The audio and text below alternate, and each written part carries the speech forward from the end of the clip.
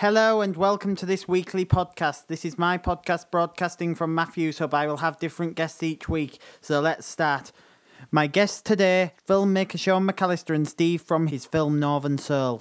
And we'll begin with you, Sean, first. Who were some of your major influences when you first started out? I liked I used to watch films from the BBC when I was working in a factory. I used to watch documentaries about characters, really, that were doing day-to-day jobs. So a lot of my early influences were BBC documentaries.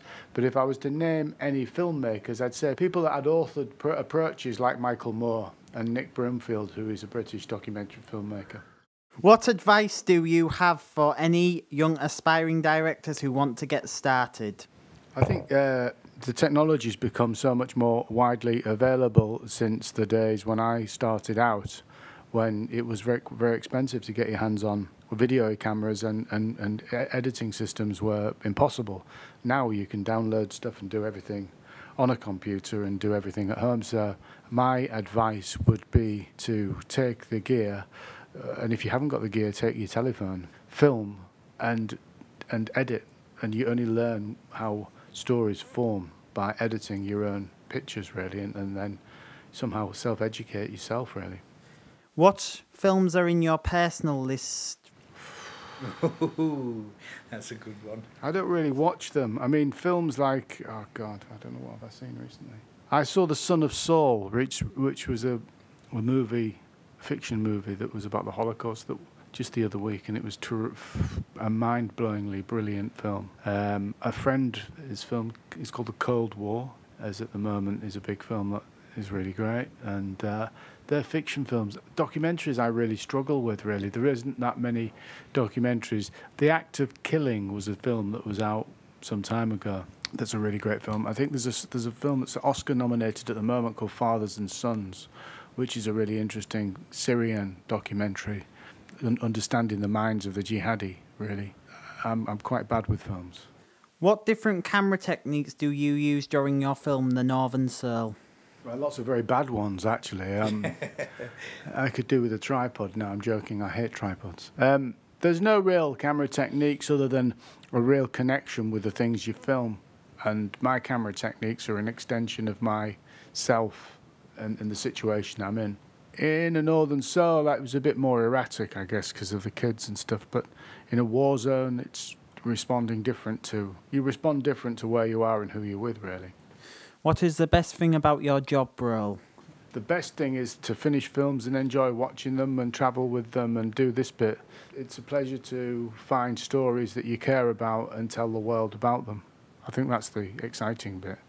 And if you've been in crap jobs like in factories where you haven't had that creative freedom, then you appreciate it even more. Sean, thanks very much for joining us today. Sean McCallister, everybody. Thank you. Now, Steve, it's your time to shine. Are you ready? I don't know about that, Ben, but go on. What is the Beats Bus, to explain to the viewers? Yeah, so the Beats Bus is a mobile recording studio that we designed so we can take hip-hop workshops to the less fortunate families around Hull that can't afford to travel to the town centre all the time. So we teach all the elements of hip-hop. We teach graffiti, breakdancing, songwriting, DJing and knowledge, but we also do a little confidence boosting exercise what we do with them that runs alongside that as well. So the Beats Bus is, we teach all the elements of hip-hop, and it's to raise young people's aspirations and get them involved with the creative side that they might not know that they have until they try it. I watched Northern Soul and thought it was brilliant. What was your favourite part about filming Northern Soul? That's a good question. My favourite part about filming it was meeting all the different young people on the journey while I was filming and getting to know them.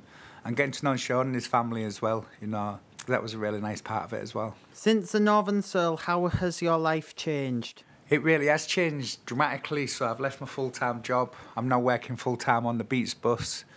We've raised enough funding to roll out some free workshops for young people this year. I've been travelling around with the film, doing Q&As. I've seen a lot of the UK. You know, this year I'm travelling to Switzerland and Latvia maybe, and a couple of other places. So yeah, it's been a massive change in my life since it came out. What are your hopes and aspirations for the future? And I mean the Beats Bus and for you personally. Yeah, I mean, I'd like to just continue rolling out the work that the Beats Bus are doing. At the minute, you know, we're getting so many great results from young people with the work that we're doing. I just think it'd be a shame for there not to be a continuation of that. And 5 years down the line, you know, I'd like to have 5 different buses in 5 different places doing the same thing and all connected to the Beats Bus. So, yeah, we've got plans. We just need people to fund them now. What is your message to the young people of today who are really into music but are too nervous to aspire that dream? All right, I'd say just give it a go. Just give it a go. Get up there, do it. You know, we've met kids that have said, like, I've never rapped before, and then 5 minutes later, they've got a microphone and they're rapping. So just give it a go. If you enjoy it, you know, follow your dream. If you don't enjoy it, then at least you've tried it. And Steve, thank you very much for joining us. Thank you, Ben. It's been a pleasure. That's a wrap. I like that.